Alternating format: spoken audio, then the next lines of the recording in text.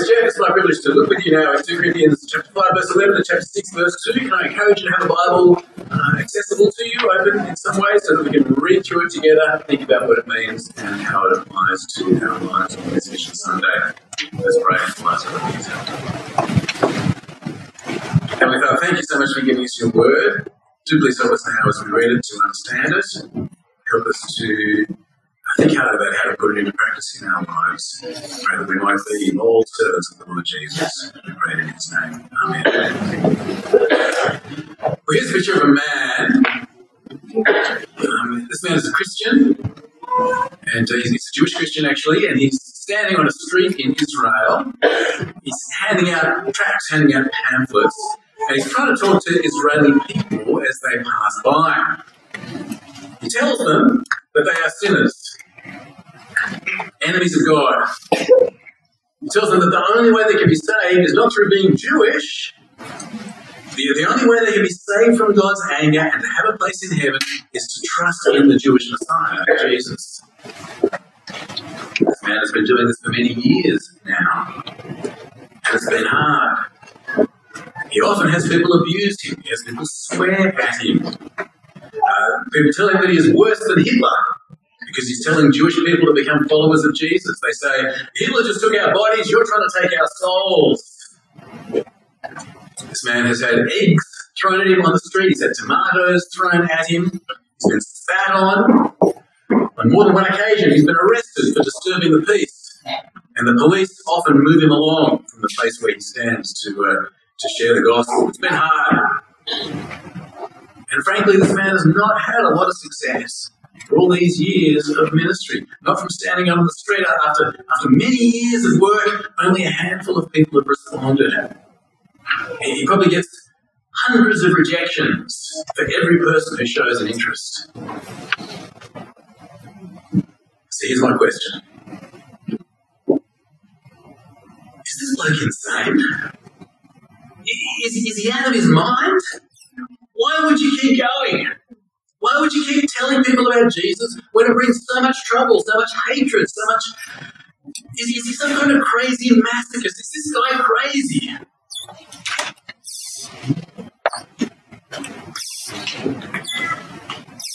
In the church in Corinth, in Greece, 2,000 years ago, there were people saying that the Apostle Paul is crazy.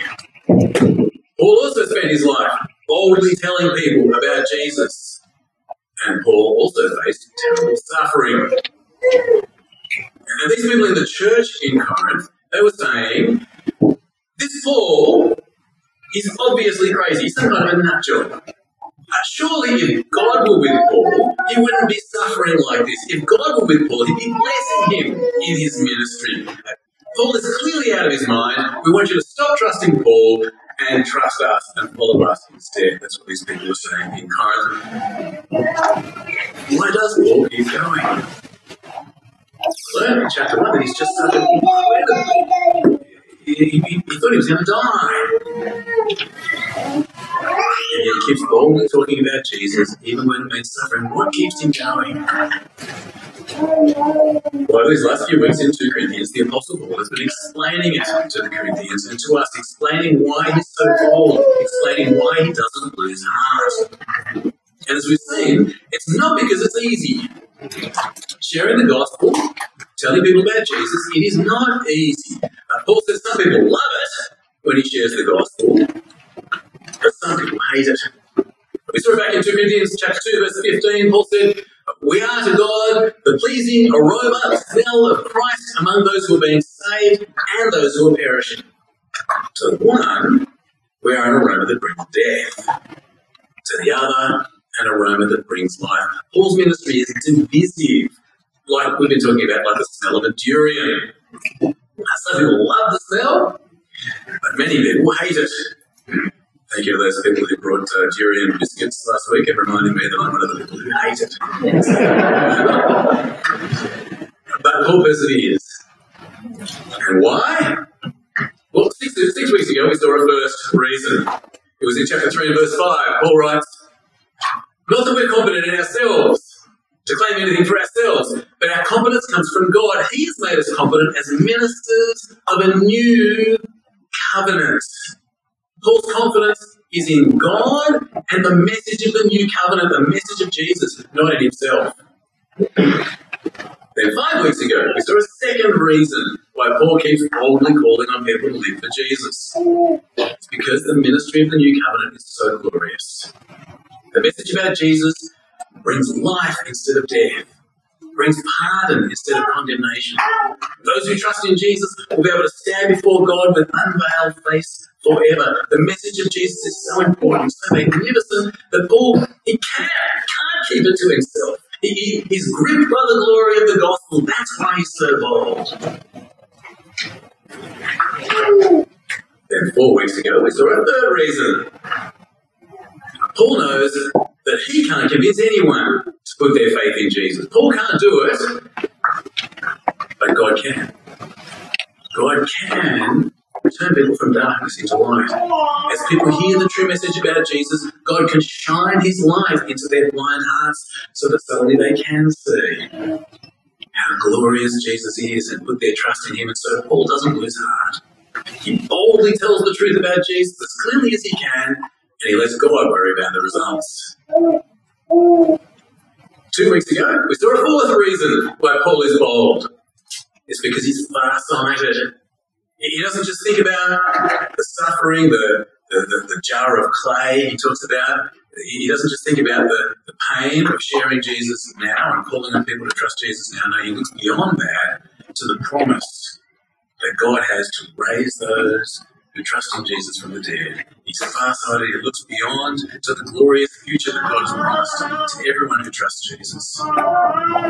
And then last week, we saw Paul talks about how the tent of this body, the tent of this life will soon disappear. But for those who trust Jesus, God has a house, a new resurrected body in a new heaven and earth. Between now and then, we must all stand before Christ, before the judgment seat of Christ, to receive what is due for us, what we've done in this life. And so Paul says he makes it the goal of his life to please Jesus.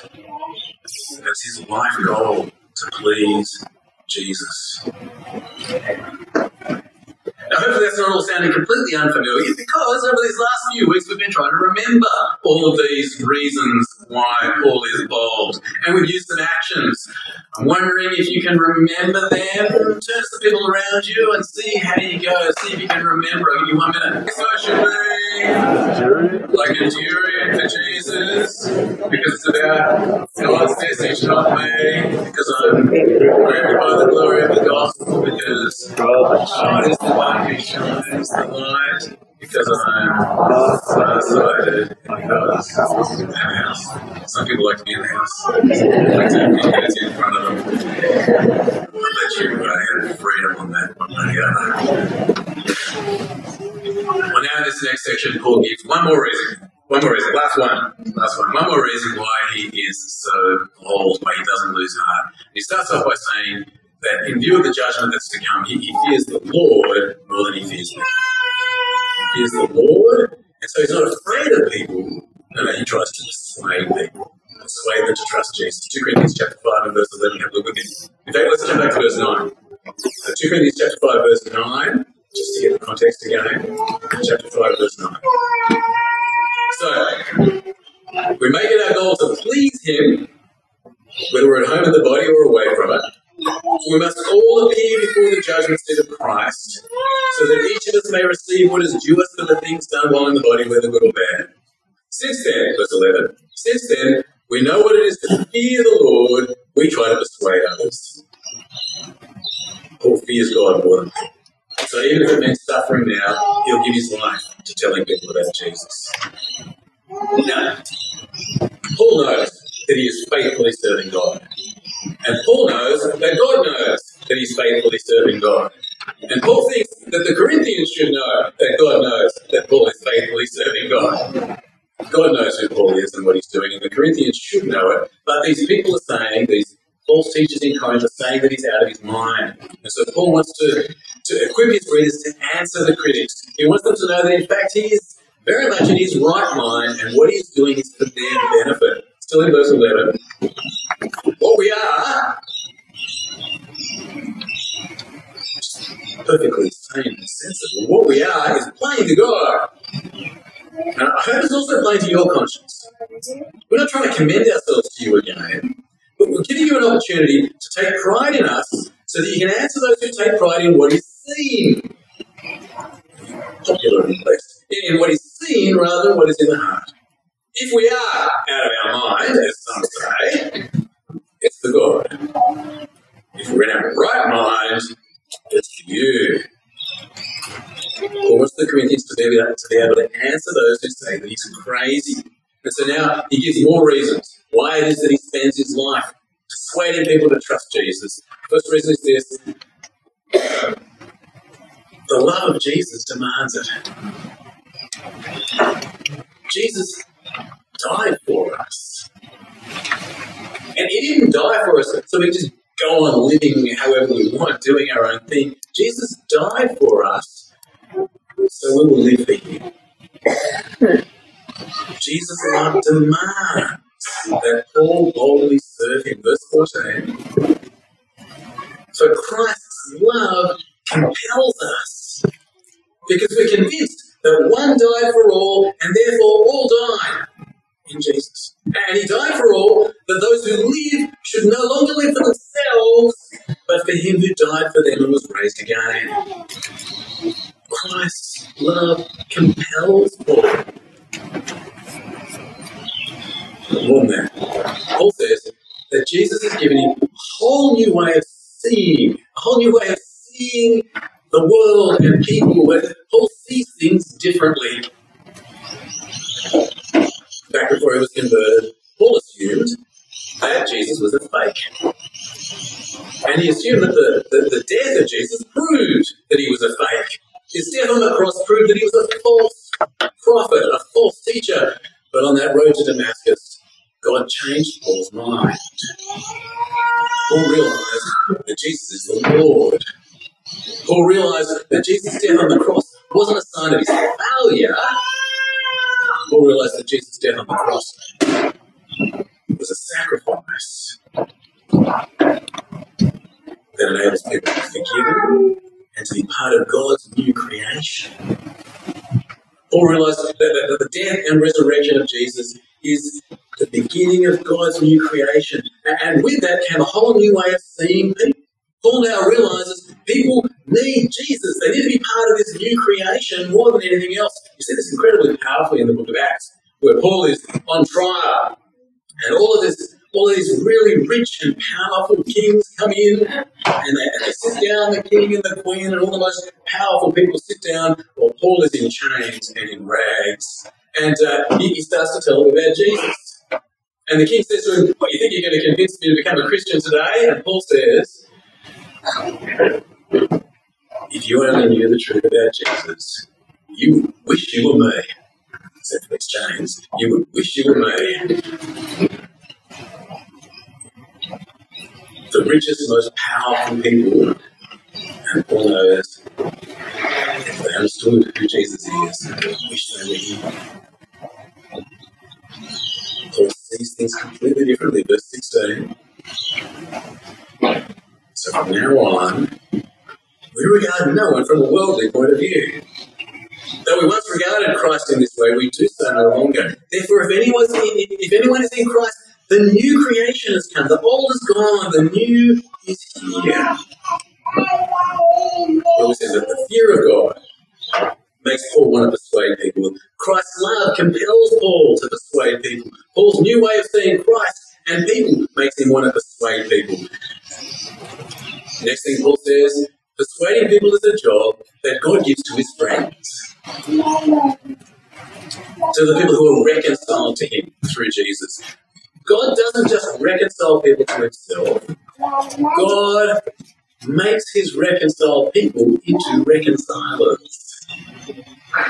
Paul has become an ambassador for Christ, he says. A reconciled reconciler. Verse 18.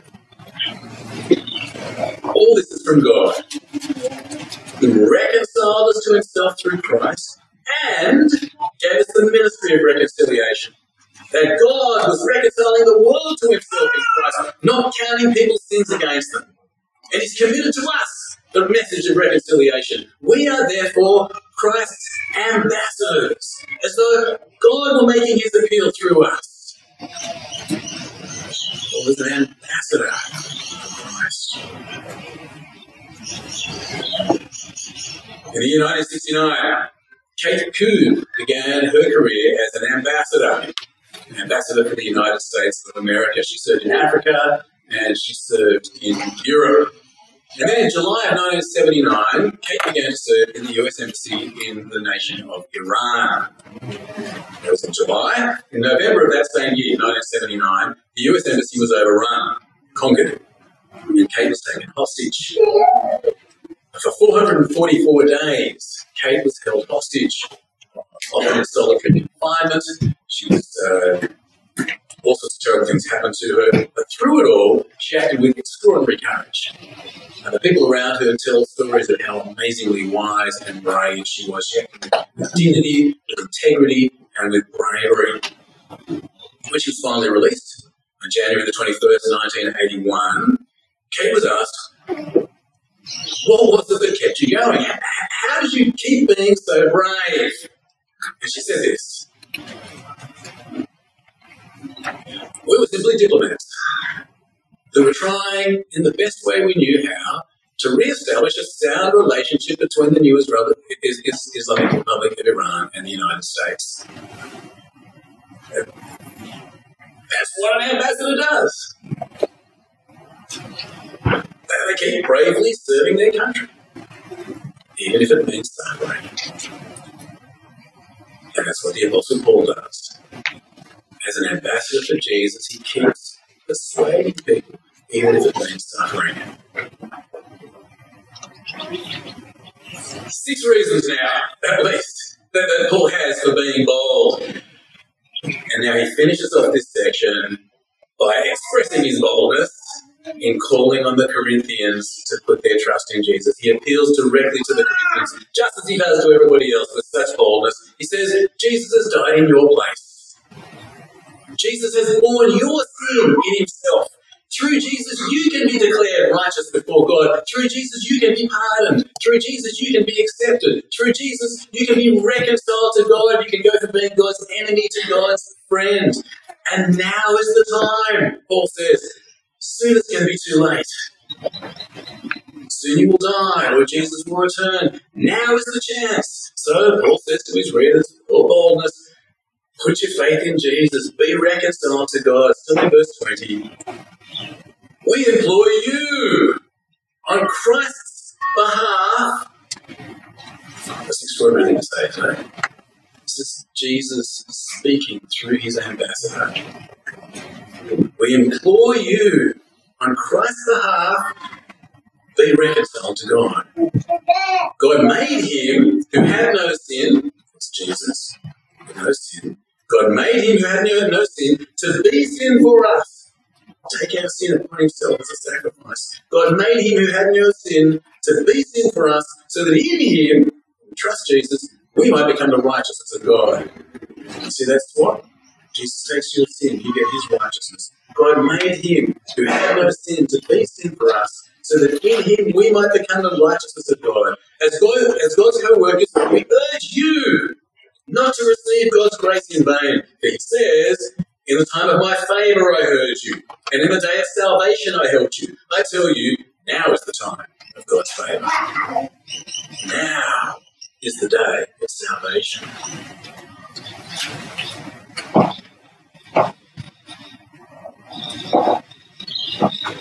All right. You see what's here then in Corinthians chapter 5, this section. Paul is helping the Corinthians to be able to answer those people who say that he's crazy for being so bold and suffering the way that he does. So why does he do it? Is it because he's crazy? No. There are lots of reasons. He does it because he knows he's going to have to stand before God on Judgment Day and give account for his life. He's more worried about what God thinks than what people think.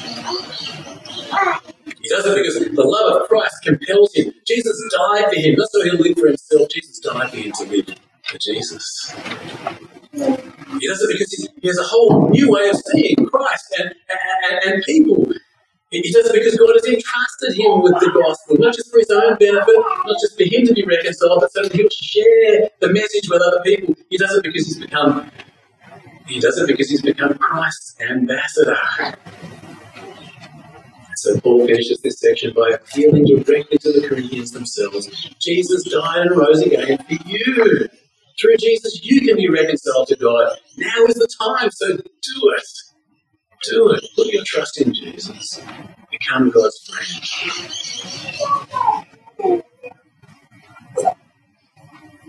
All right. Let's think about applying this passage to ourselves. Two big applications. First, friends, we need to be reconciled to God.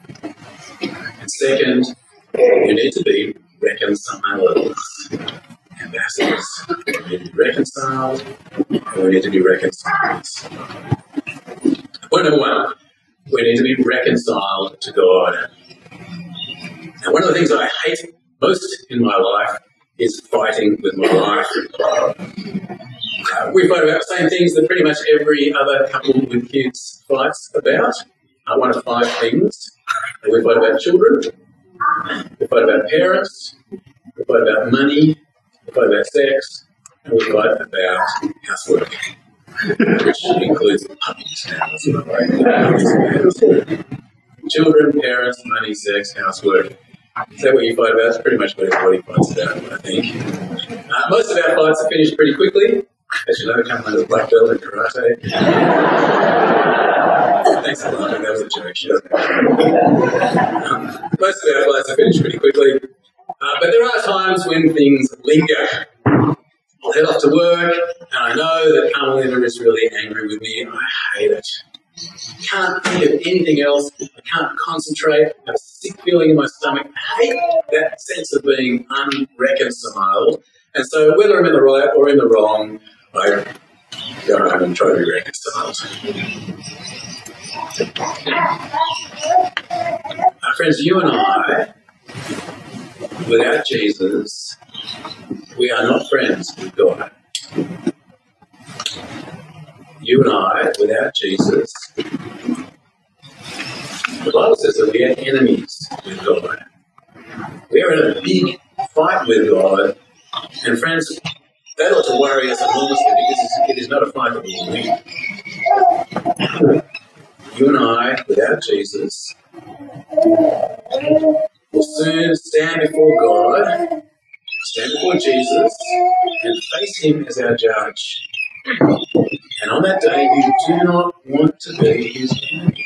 It is way more serious than a fight with spouse or parents or something like that. But friends, God is offering to reconcile you to himself. Jesus, the sinless one, bore your sin on the cross when he died as a sacrifice for you. In him, you can have your sins not counted against you anymore. You can become righteous. You can become acceptable before God. You can be reconciled. You can go from being God's enemy to his friend by putting your trust in Jesus. And it's so simple. Jesus has done it all. He's done everything you need. You just need to accept what he's done as a free gift. Say to God, yes, God, I am a sinner. I deserve to be your enemy. Thank you so much that Jesus died and rose again for me. Thank you that the righteous one died in my place so that he takes my sin and I can receive his righteousness. Please forgive me. Please reconcile me. Please help me to live from now on with Jesus as my boss. It's so simple. Just ask. But friends, I need to tell you that now is the day of God's favour. The offer is open to you today. The offer is open right now. But it's not going to stay open forever. Soon Jesus will return, or soon he will be dead. And then it's going to be too late. So friend, let me urge you, more than that, let me, on behalf of the Lord Jesus Christ, implore you. be reconciled to God. Put your faith in Jesus. We need to be reconciled to God. That's the first point. That brings us to the second point. If you are reconciled to God, then God has a job for you. He has made you a reconciler, an ambassador. I mean, if you look at the reasons that Paul thought he needed to persuade people to be reconciled to God, none of them are unique. They all apply to us as well. I mean, are you going to stand before God in judgment? Well, then you should fear Him and persuade Him. Should Christ's love compel you? Or did Jesus die for you just so you can live for yourself?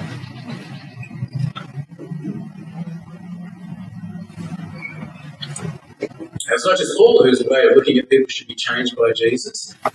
We know who He is. We know the true situation that people are in with God, and so we should see people differently. I mean, male, female, slave, free, rich, poor, Jew, Gentile, it's all irrelevant now. None of it matters. The only thing that we should see when we see people now is people either heading to heaven or to hell. People who need Jesus. It's not just Paul who's God's ambassador. God has made you Christ's ambassador. And me. God has given us a ministry of reconciliation. Like Paul, you and I, we are God's ambassadors and friends. That's why we should be bold. Which might be aware that guy I showed you at the beginning. You only saw him from behind, but he's pretty recognisable, isn't he? That was our mission partner, Igal Bender. Yeah, you can see his face there now. Igal is one of the most brave and faithful evangelists I've ever known. Now, recently, one of our Bible studies that supports Igal, they met him on Zoom, and someone asked him, how do you keep going? How do you keep going when you're so unpopular? And so many people reject you. And in reply, Igal sent some photos. These are photos of 3 people who he met on the street. 3 people who were really struggling. Whose lives were really in a lot of trouble. And he then invited them to come to the rehabilitation house that he runs. And these 3 people put their trust in Jesus. And Jesus has transformed them.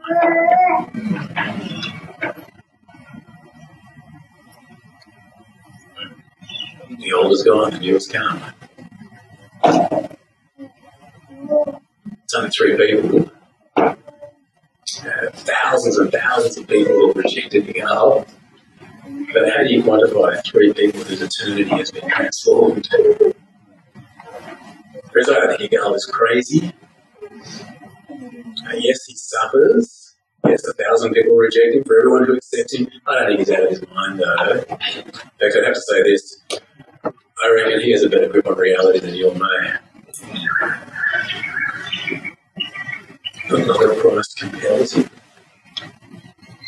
He fears God more than people. He sees people in a new way. That's why he bravely serves as an ambassador. Now, don't take me wrong. I'm not saying that we need to stand on a street corner in Israel and hand out pamphlets. If you want to, go for it. Whatever chance got to hand out pamphlets if you want to, that's great. I think we should definitely support Igal. But what I'm saying to you is this. In our little sphere of influence, with our friends, with our family, with people we see day to day, friends, you and I, we need to be brave ambassadors. So let me ask you this. Is that how you're perceived? Is that how you're perceived at school? Or at uni or at work? Is that how the other mums perceive you?